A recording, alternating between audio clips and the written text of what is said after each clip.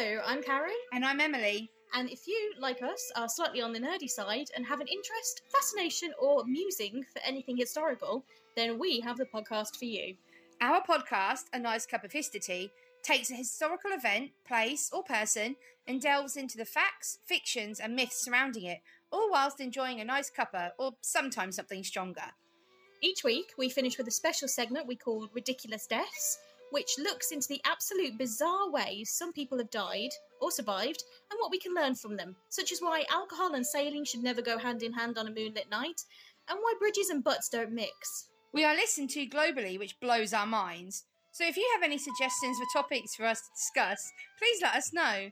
So, come join us on Spotify, Apple Podcasts, iTunes, iHeartRadio, Stitcher, and pretty much anywhere you can get your podcasts from, and Let's get historical!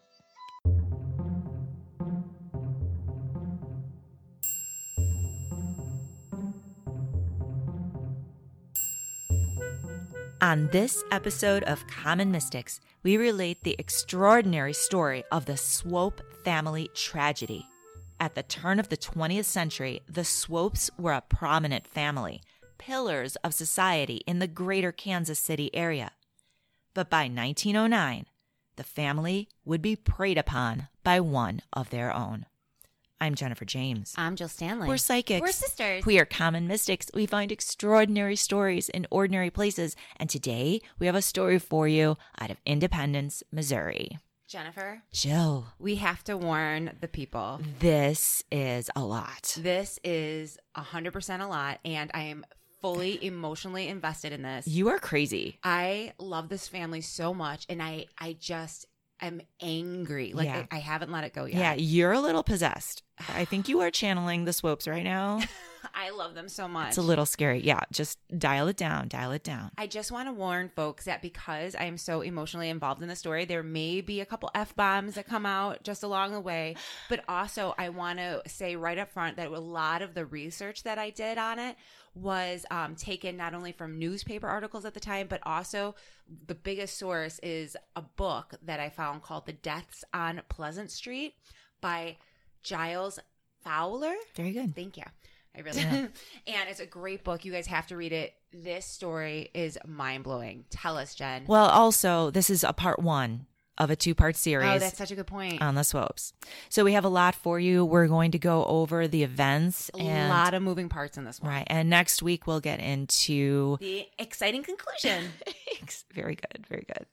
So let's get into it.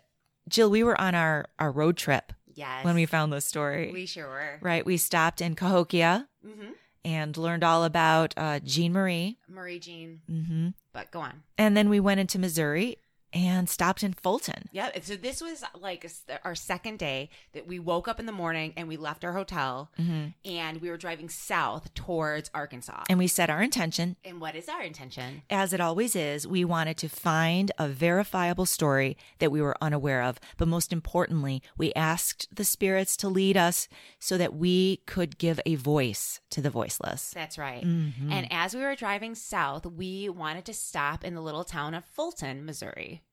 And where we were compelled to stop at one of the college campuses. I believe there's 2 colleges in the town. So we stopped at a Westminster College. We sure did. Tell me about it. Well, the campus is really pretty. There's a lot there, a lot of memorials, a lot of structures, a lot of buildings. You were driving, as you always are, and you drove onto the campus and immediately stopped at the site of the former William Chrisman Swope Chapel. Okay. Remember? And I got out of the car because you're like, go see what's there. I got out of the car. It looked like a big deal. It did. And then it was like, wah, wah, because nothing was there. Like, it was literally like a plaque that said, there was something here and now it's gone. Oh, what was there? Well, the memorial commemorates the site of, like I said, the William Chrisman Swope Chapel, which was a Gothic red brick building with buttresses. So it was really extravagant and airy. Sounds It was beautiful.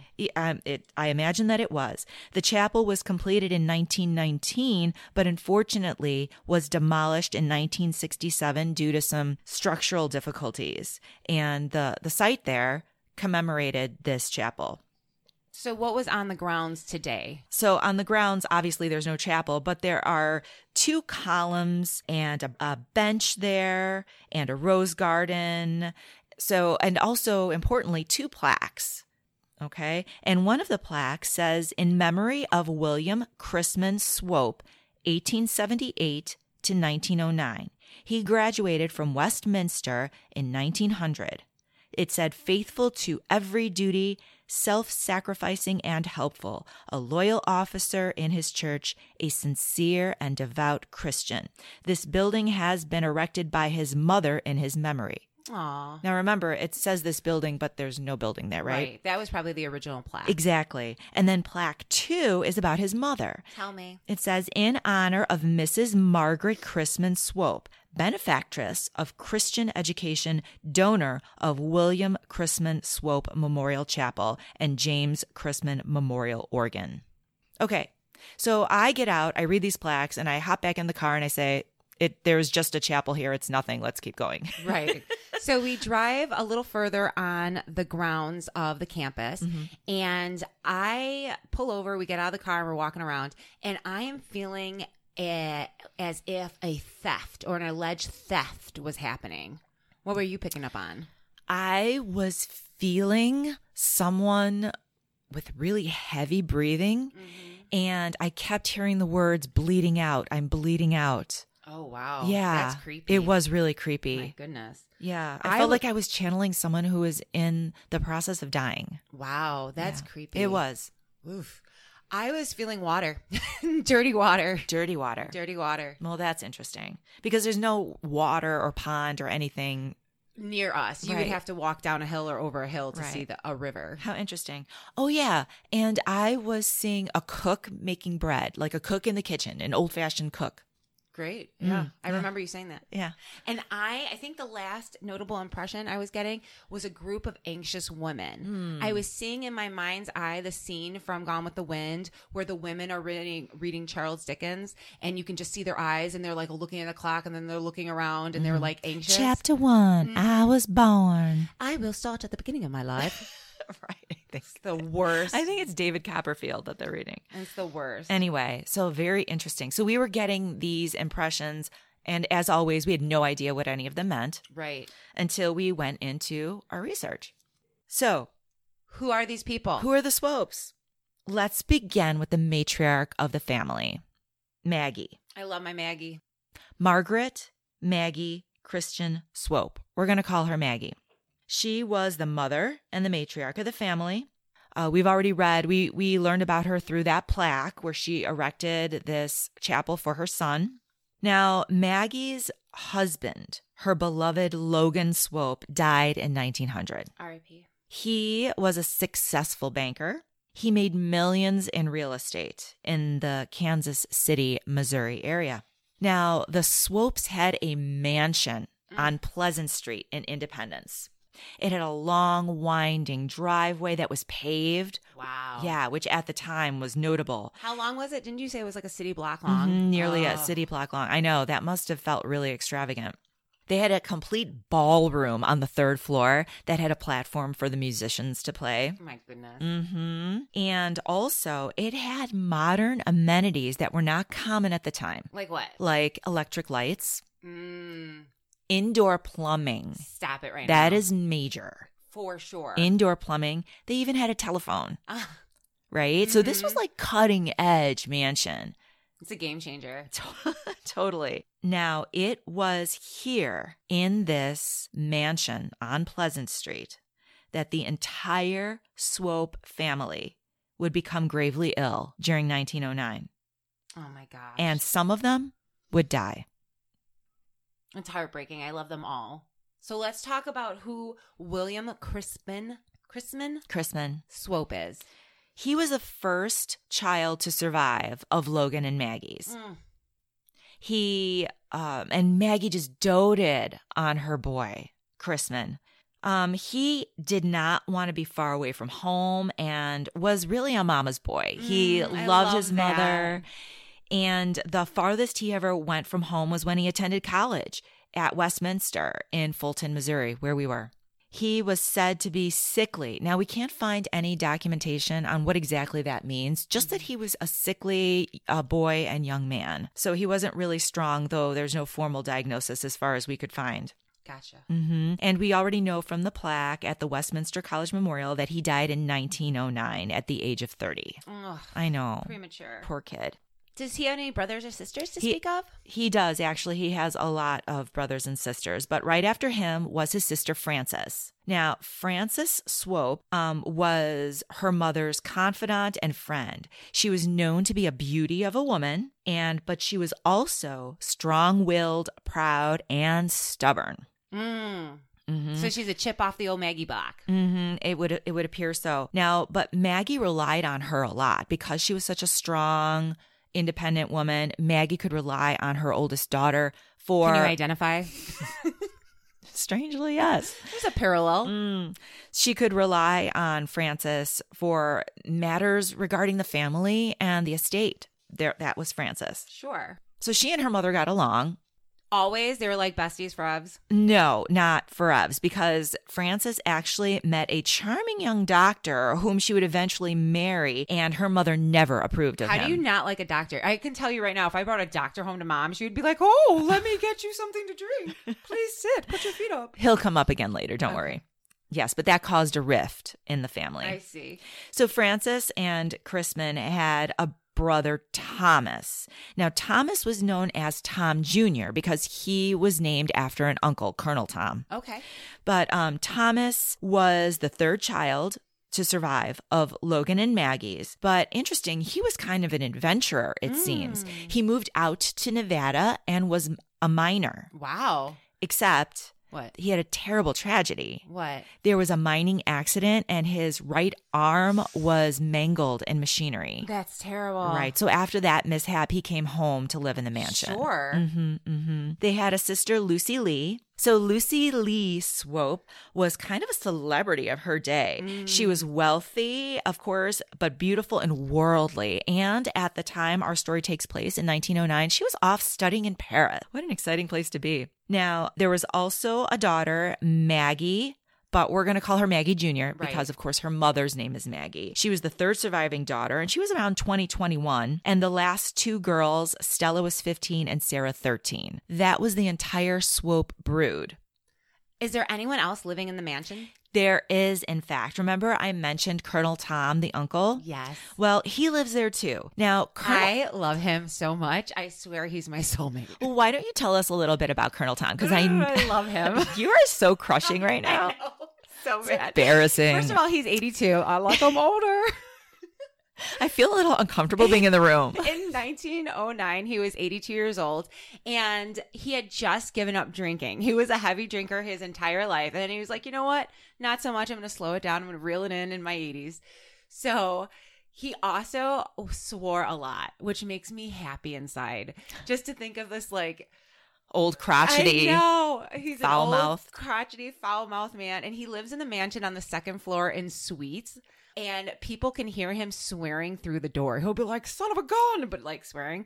It's really funny. So was he wealthy because he was a Swope, or was he wealthy in his own right? Jennifer, this man was wealthy in his own right. Oh. And he was the kindest. When you think of wealthy, you think of Scrooge, right? Yeah. Like Scrooge.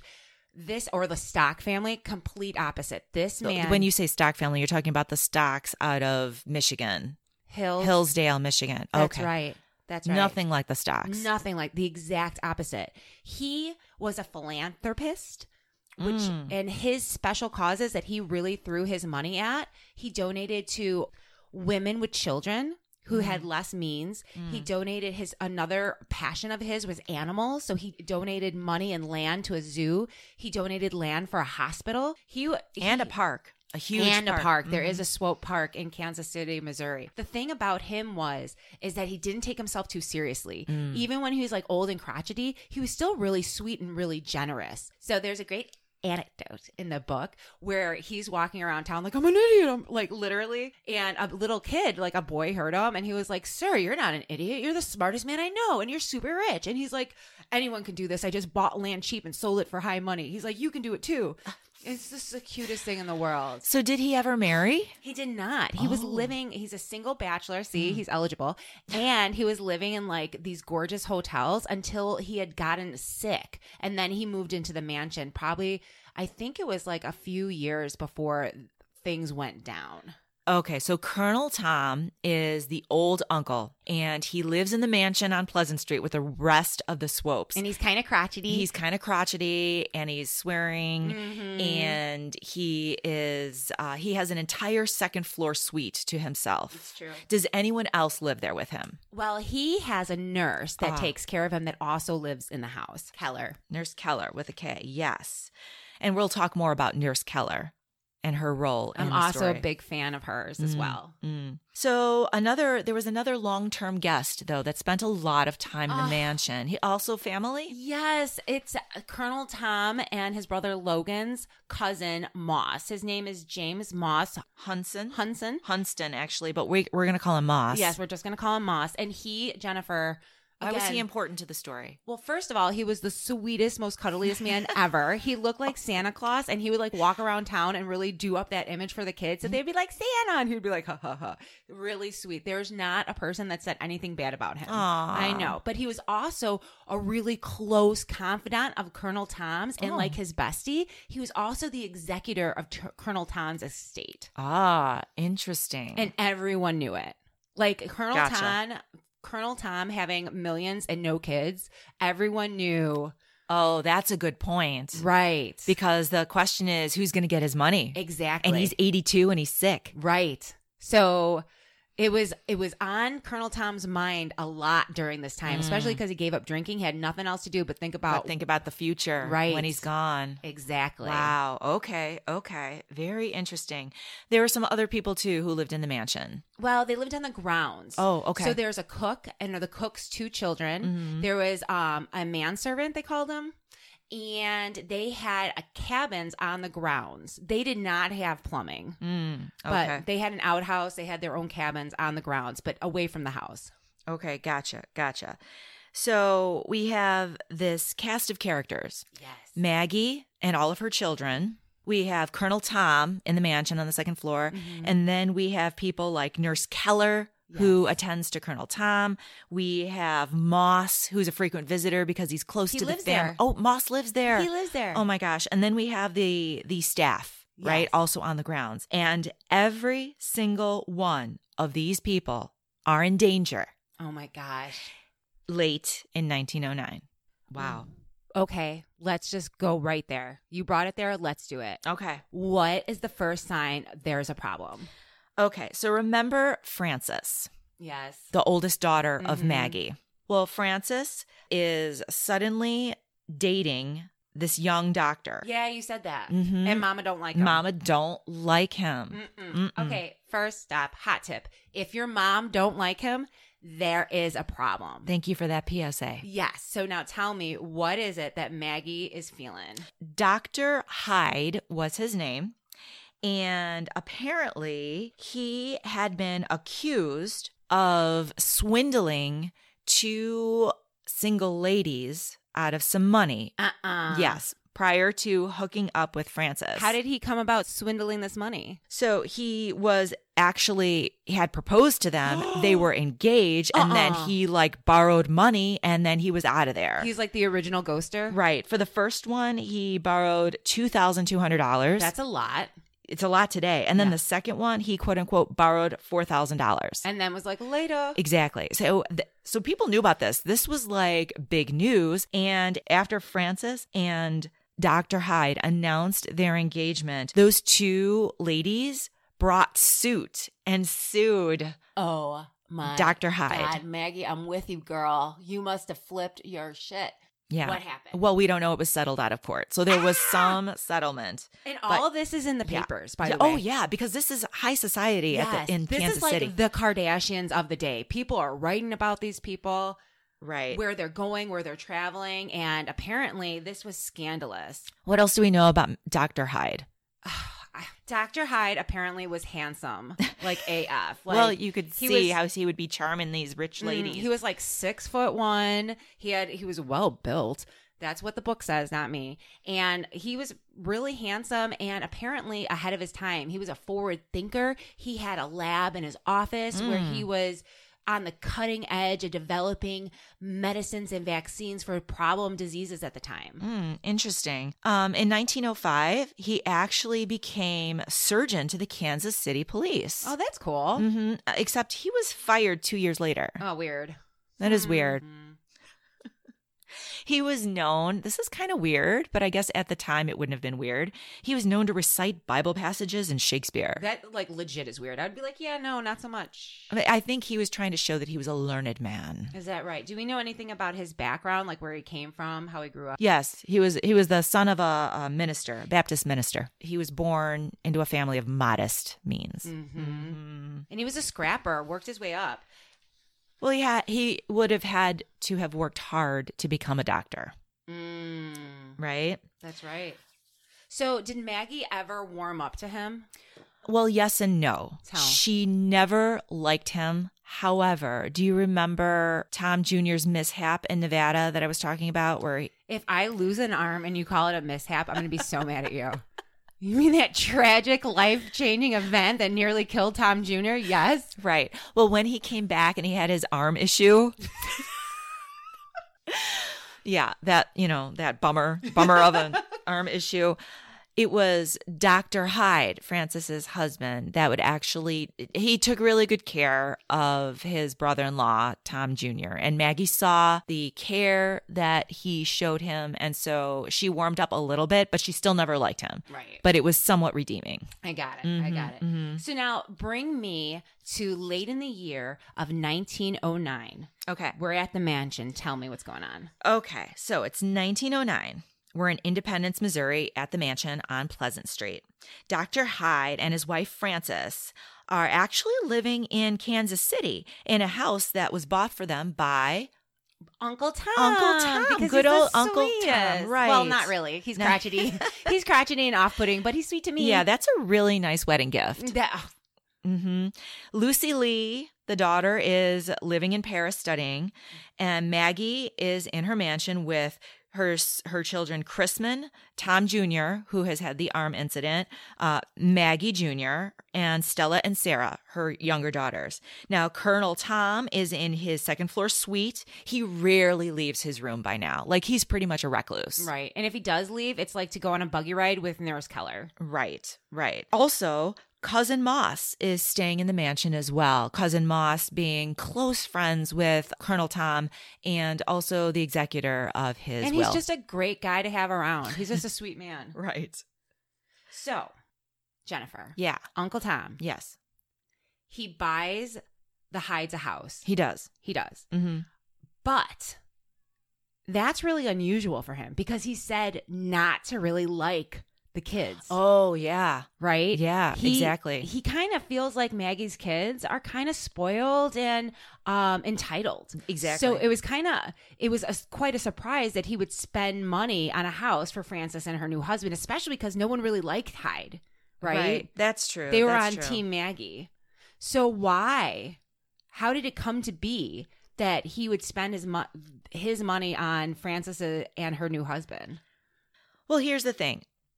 Colonel Tom, like we said, was crotchety and foul-mouthed and kind of depressed at this point. Yeah, he would be a bummer to be around. He probably would. And he, like you just said, did not think highly of his nieces and nephews. He thought they were rich and spoiled, and he lives in the house and nobody ever visits him. That's right. Nobody comes and visits him. So one of the people, strangely, or coincidentally maybe, that comes and spends some time with Colonel Tom after their Sunday dinners is Frances's husband, Dr. Hyde. He makes it a point to go up to the second floor suite and spend time with Uncle Colonel Tom. Well, that's a little weird. What would they have in common? Well, they would both have been educated men. Nobody knows what they talked about, but it was probably the news of the day, business dealings, literature.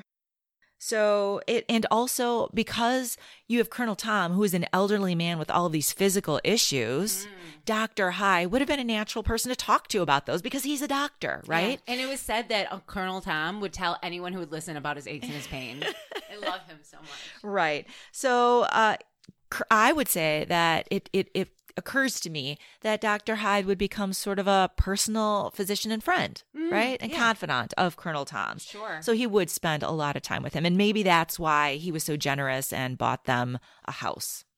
You know what else he was probably talking about? What? Because during this time, Colonel Tom was very vocal about wanting to change his will. Oh. Yes. Change his will because, explain. Okay, so like right now in his will, after he passes, Maggie's kids who aren't spending time with him and they live in the same freaking house, Maggie's kids are going to be the one to inherit his millions. So it's going to be split evenly amongst all Maggie's children. Exactly right. And so Colonel Tom, he's not feeling that anymore. Oh, well, I don't blame him. Nobody's coming to visit him. It's true. So what does he want to do with his millions instead of give it to his nieces and nephews? Well, he has been heard discussing how he wants to leave his money to the needy people of Kansas City. Aww. And the dilemma is, and why he keeps having conversations about it, is because he wants the money to go directly to the poor that need it and not to special interest or politicians. Oh, nice. So he's like problem solving with people. Because he wants to cut out the middleman, cut out the red tape, give it directly to the people. Right, exactly right. I love that. I know, he's an amazing man. Okay. Sure, crotchety, depressed, and foul mouth, but hey. So the family is hearing him because he's loud and crotchety. The family's hearing him like talk about this again and again. And he's talking about it with Moss. I'm assuming he's talking about it with Hyde. Because well, yeah. Who else is visiting him? Exactly. And so Moss, as the executor of his estate, would have been responsible for making these changes and making sure that the money is donated the way Colonel Tom wished, correct? Exactly. Okay. So during September of 1909, Tom's assistant, Mr. Spangler, was coming to the house like 2 to 3 times a week. Okay, so hold on. We just introduced a brand new character. Brand new. Okay, so Mr. Spangler is Colonel Tom's personal assistant. Right, for business. Gotcha. Okay. And instead of, because Colonel Tom is sickly, 82 years old. He doesn't go to the office anymore. Yeah, he barely leaves his room anymore. He had like this fainting spell in the library, and that was the last time he left his room. I know. Okay, so he's really sick. So Mr. Spangler's coming to the house. Oh, that makes sense, to do his business. Right. All right. So his assistant, Mr. Spangler, is at the house September 1909. Exactly. What happens? Well, someone, a visitor of the house, and the book doesn't report who, says that they had heard Colonel Uncle Tom, have a conversation with Mr. Spangler. Do you want me to read what he said? Oh, please. This is the quote from the book, from Fowler's book, Deaths on Pleasant Street. He said, "I'm rich. I've got more money than I know what to do with, and I would like to do something for the poor people of Kansas City. The rich can take care of themselves. I have no patience with them anyhow, but the poor people, the laboring people of Kansas City, I feel that I owe more to them than anybody else.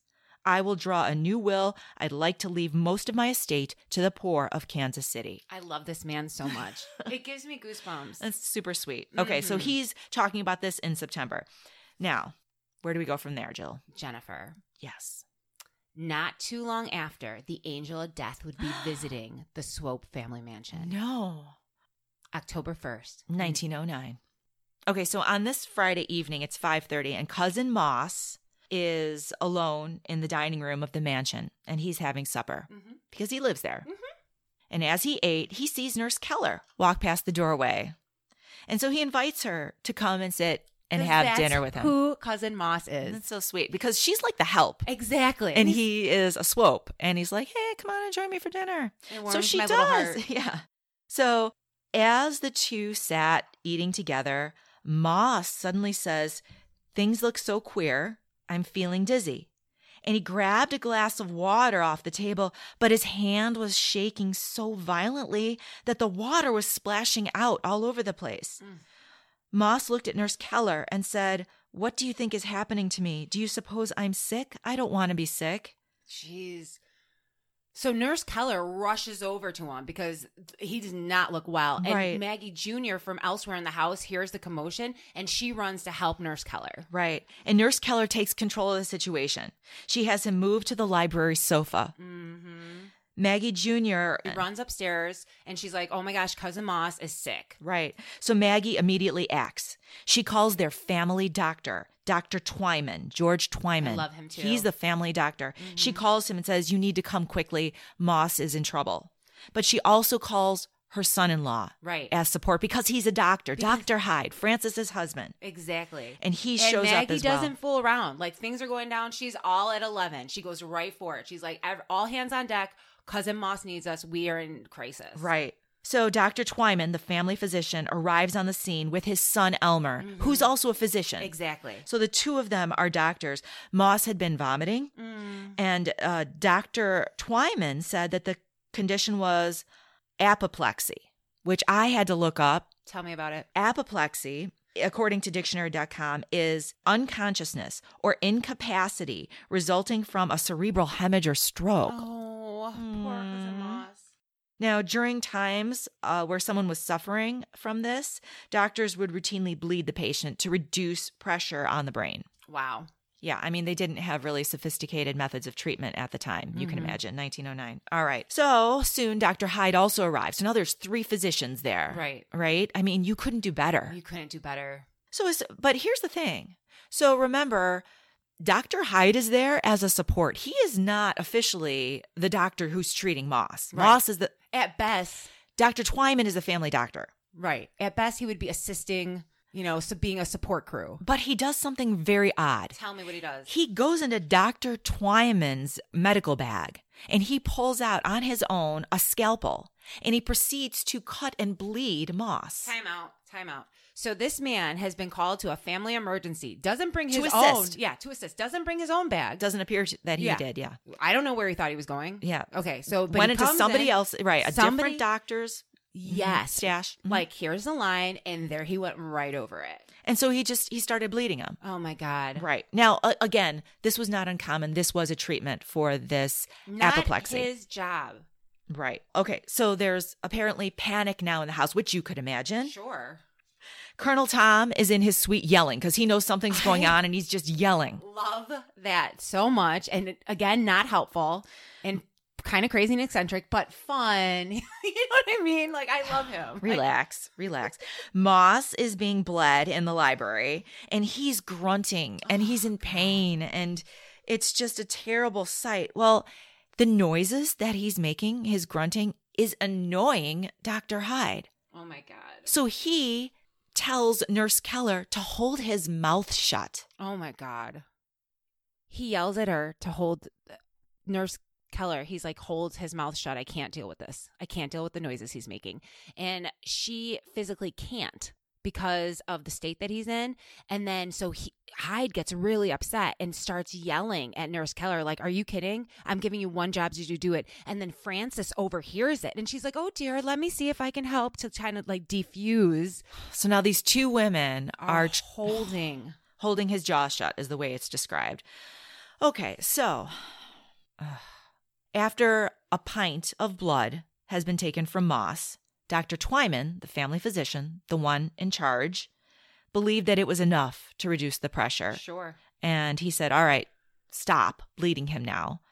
But Dr. Hyde continued to drain Moss's blood. That's insane. What was the reaction from other people in the room? People were pleading with Dr. Hyde to stop bleeding Moss. Oh my God. Finally, when he stopped the bleeding, Nurse Keller measured 6 cups of blood. Which is 3 pints. Which three is times the amount suggested in treatment. Soon after, poor sweet Moss passed away. Mm. And the last thing he said was, I'd rather be dead than to be sick and a burden to all of you. Oh, I love him so much. Poor Moss. Poor Moss. So I imagine the entire household is in shock now. I'm in shock. This is heartbreaking. It is. Nurse Keller has a lot to do, right? Oh, no kidding. She's a nurse at the house. She's preparing the body to go to the mortuary. She's cleaning up. She was just eating dinner. I know. With this man. I know. So what happens? Dr. Hyde walks up to Nurse Keller. Okay. And he's like, oh, that Moss, he's sweet old man. So sorry about what happened. Hey, can you do me a favor? Let me refer to the book. So Hyde steps in and he starts off on a note of commiseration. That's prudent. That's prudent. He says, isn't this awful? He offered few words about Moss and his many fine qualities, then smiled and got to the point. I want you to do something for me tomorrow, he says to Nurse Keller. Now, I'm not a businessman, but I know I can be. Now that this man Moss is gone, he was the one to administer Colonel Swope's will. I want you, because you have influence with the old man, I want you to suggest me in his stead. What did Nurse Keller say to that? She said, Dr. Hyde, I came for the care of Colonel Swope in a purely professional way. And the moment I begin to interfere with his private affairs, I'm overstepping my bounds. Ooh. Girl. She said that to a doctor, a rich doctor. Wow. Mm-hmm. Okay, so poor Moss is gone. He's deceased. And that was on Friday, October 1st, 1909. Mm-hmm. So let's take us to the very next day. The next day.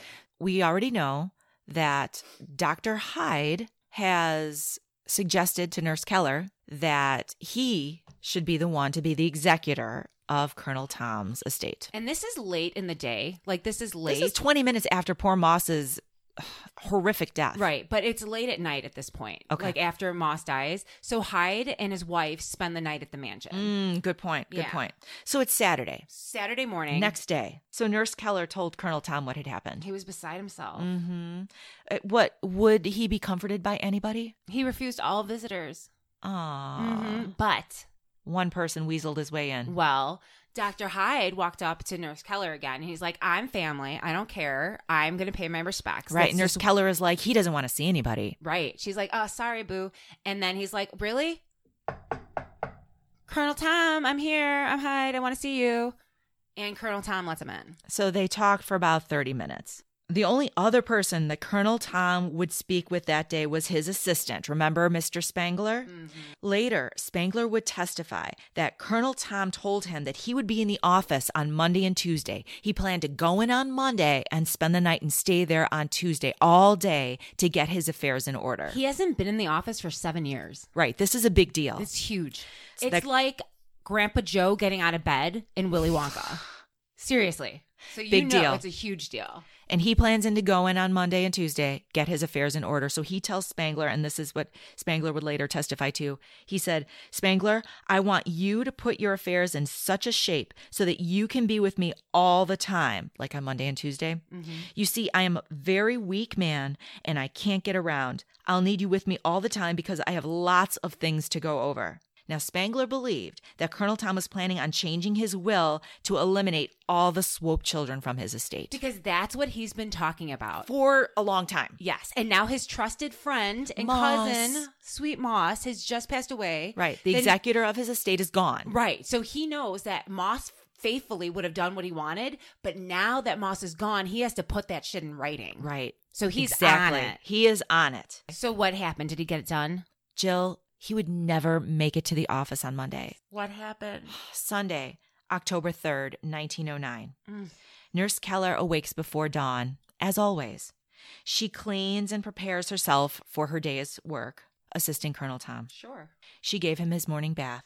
She served him his breakfast. And as he was settled and enjoying his breakfast, she went to the dining room to have her breakfast with members of the family. Now remember, the Hydes are there. Yes. They had stayed. Yes. And so Dr. Hyde approaches Nurse Keller. Jesus. Mm-hmm.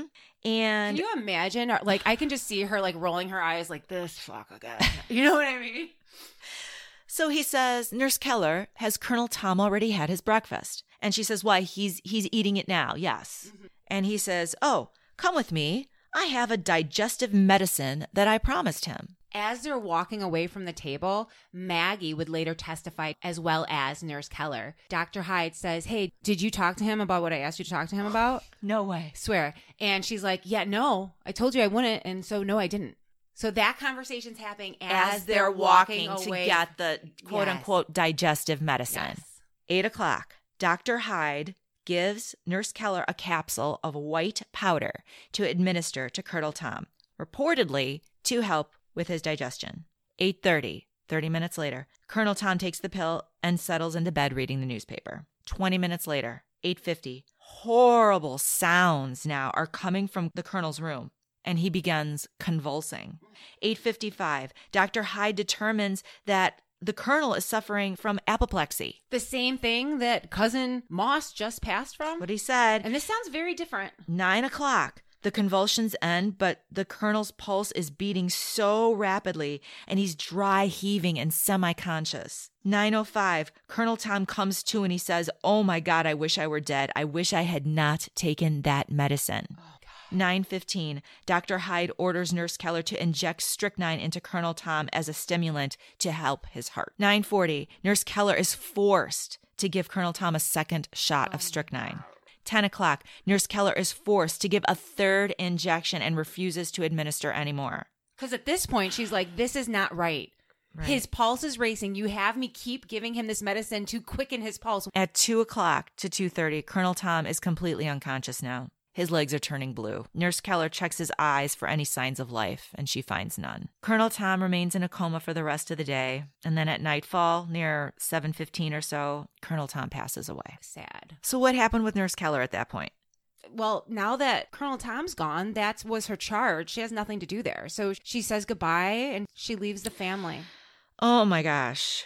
Let me back up a bit. I have to tell you this. So you know how when Hyde comes over to help Moss? Right, because Maggie calls him in a frantically, "It's an emergency, you need to come." So when he arrives, either before or after he goes inside Dr. Twyman's bag to steal the scalpel to bleed. Yeah, poor Moss. He's like, "Oh, hey guys, I have this jug of water with me, and typhoid's like a thing around here, so I need you guys to all drink from this water." And every time he came to the house for Sunday dinners after that or any kind of occasion, he would either bring his own water or leave distilled water behind for him to drink out of. Okay, so I know it seems pretty random for him to do that, but in his defense, there was a typhoid outbreak in the area. Mm-hmm. In fact, 600 people in the Kansas City, Missouri area were stricken with the sickness. Now, is that a lot? Yeah, it is a lot, comparatively speaking. In Kansas City, Kansas only had 25 infections, whereas you said Kansas City, Missouri had 600. So that's a lot. Typhoid or typhoid fever is a bacterial infection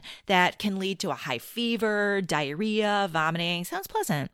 Well, here's the thing. They vary from mild to really, really severe. Just like COVID-19. It would appear. They begin 6 to 30 days after exposure. So it's not the kind of thing where you're going to be sick overnight after being exposed to typhoid. It's not like food poisoning. Right, exactly.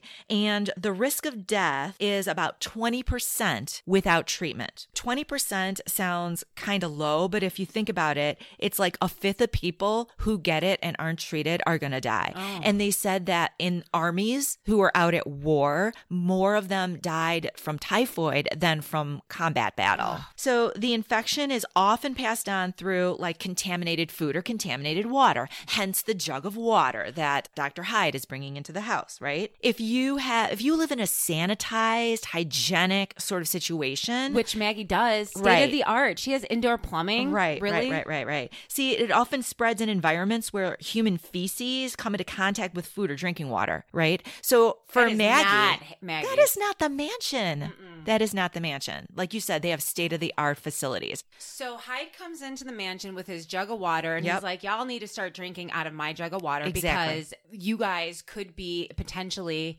drinking contaminated water. And what does Maggie say to this? Maggie is pissed. First of all, it's insulting. Like, hey, this is my house. This is like, look around. Like, you are in my mansion. And you've been drinking my water. And you commented about how good my water tastes. And now you're coming in with your stupid jug of distilled nasty water. I think not. So she was like annoyed and confused by it. And again, it's not something that goes away. He keeps using this jug. Has the servants only give him water for the jug. It's crazy. So let's move to the following month now. Let's fast forward to November. Past Thanksgiving. So it's the holiday season. It is. It's November 29th, 1909.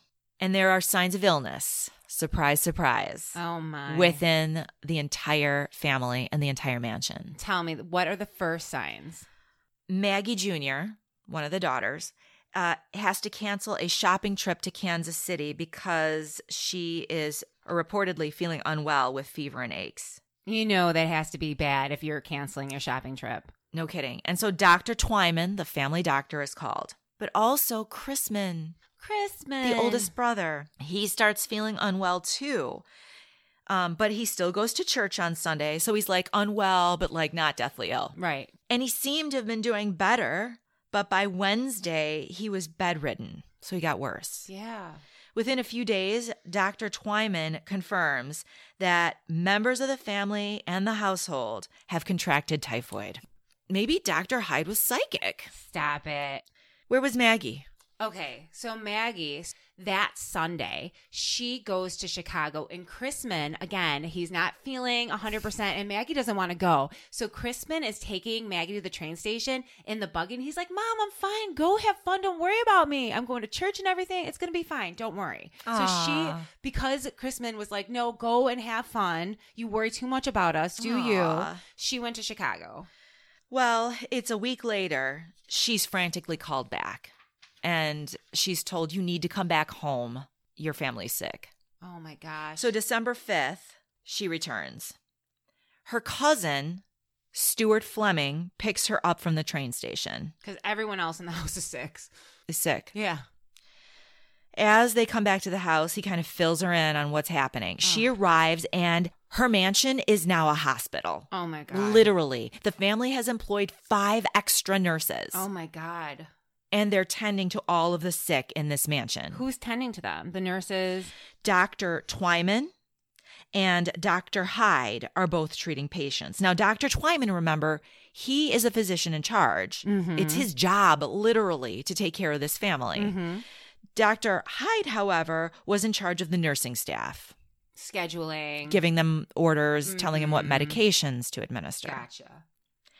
At 3 p.m., the day of Maggie's return, that's when things start to fall completely apart. How does it get worse? Well, Chrisman, his temperature spikes. Frances, his sister, Mrs. Hyde, asks Nurse Anna to give Chrisman a cool bath. Sure. Before Frances leaves the room, Dr. Hyde tells Nurse Anna not to forget Chrisman's quote-unquote capsule. Wow. 20 minutes later, Stuart Fleming, the cousin who picked up Maggie from the train station, arrives in Chrisman's room just as Nurse Anna was finishing up, and Chrisman begins convulsing. Oh, my God. His body becomes stiff, and his extremities are flailing about. So basically, he's having a seizure. For 20 minutes. This Grand Mal-style seizure is lasting 20 minutes. Now, Dr. Hyde is called into the room, and he announces that it's meningitis brought on by the typhoid. How does that even make sense? Stuart questioned Dr. Hyde as to meningitis. Even the people, the non-medical people were like, what? Meningitis? When Nurse Anna was taking care of Chrisman, she noticed Dr. Hyde preparing nitroglycerin with dirty water. He was preparing a nitroglycerin shot for Chrisman with dirty water left over from his morning bath. I cannot. When there was sterile water on the dresser nearby. That is so aggravating and sadistic. Unnecessary. What a sick fuck. Oh. Sorry. Poor Chrisman has fits of delirium. He's shouting. He's hitting himself. He's going rigid. They have to tie him up. Oh, God. This is horrific.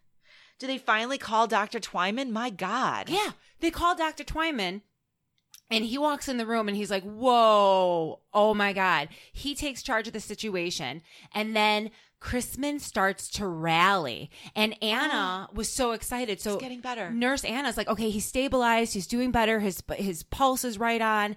And she tells Dr. Hyde, because she's excited, she's like, you know how bad he was? Now he's getting better. Right. And at the time, Dr. Twyman is like, this isn't meningitis. Oh, my God, no. So then what happens? Apparently, Twyman takes issue with Dr. Hyde's choice of medication, and he tells Dr. Hyde to stop using strychnine. And stay away from my patient. But it's not enough. It's not enough. Poor Chrisman passes away on Monday night at 9:50 p.m. It would be later testified by one of the nurses that they saw Dr. Hyde in Chrisman's room before he took his sharp decline. All right. So Nurse Keller, we need her back. So the thing is that these people, like I said before, they are high society. They are the Kardashians of their day. And so news of the typhoid in the Swope household are all over the newspapers. So Nurse Keller's reading this, and she's like, they need me. And she loves the family. So she arrives back at the mansion. To work. To help. To help, right, with all of the people, all of the family members and the staff who are in the house and are all sick with typhoid. Right. But Nurse Keller gets there and she knows what's going on. Yes. So she organizes all of the nurses and says, look, we all know that Dr. Hyde is behind this, and no one of us can come out and be believable. We all have to stand together and say, we will not stand for Dr. Hyde treating this family anymore. And if you, Dr. Twyman, continue to allow him to treat the family, we're all walking. We're all walking out, and that's going to be in the papers. Because she believes from Hyde's suspicious behavior and how the people are getting sick around them that he is 100% responsible. So, Dr. Twyman, what does he do? well, first he's like, you girls just need to calm down. You're hysterical. Yeah, you're literally, he's like, y'all, let's bring it down a notch. Let's bring it down a notch. And she's like, no, really. Like, We're all walking. yeah, for sure. So you deal with that. So Dr. Twyman's like, I don't want to fucking deal with this. And he goes home for the night and he makes a nighttime phone call to Maggie. He's like, Mrs. Swope, we have a situation I would like to talk to you about. And Maggie's like, okay, come over now. Because Maggie's not playing She with you. doesn't play, She yeah. is not playing with you. She's like, you got something to say? Come on over. They walk into the library. Maggie turns on the lights. She sits down. And in my mind, from reading the book, it really reminds me of a scene from like The Crown where like the queen's sitting down and someone's standing in front of her addressing her. And Twyman tells her what the nurses had told him and that they believe 100% that Hyde is the reason why her family is getting sick and dying. What does Maggie say? Maggie says, do what you have to do to prove it. Wow. So Dr. Twyman actually starts to investigate the family's deaths with Maggie's blessing.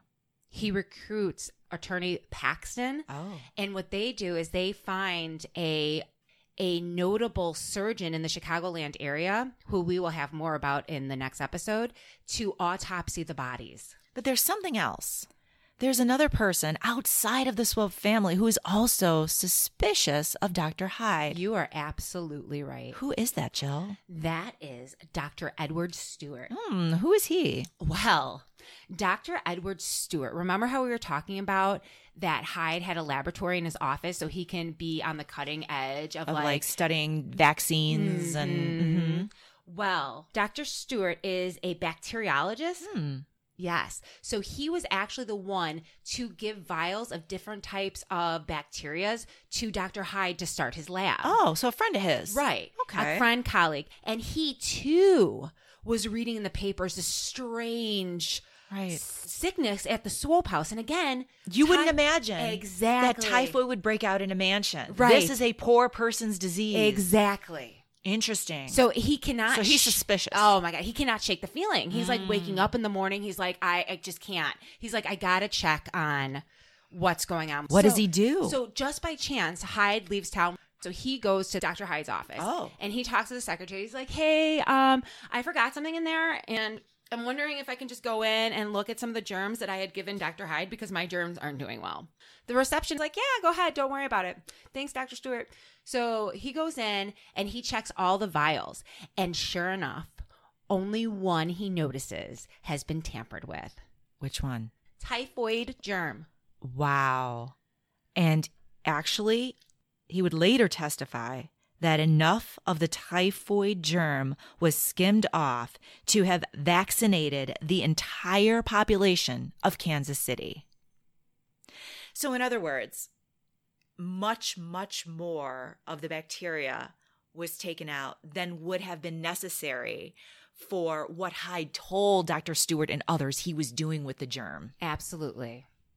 So now we have two parties independent of each other, suspicious. And investigating. And we'll get into how they investigated in part 2 and what ultimately happens to Dr. Hyde and the Swope family. I have so many questions right now. I need to know what happened to the Swopes. What happens to Hyde?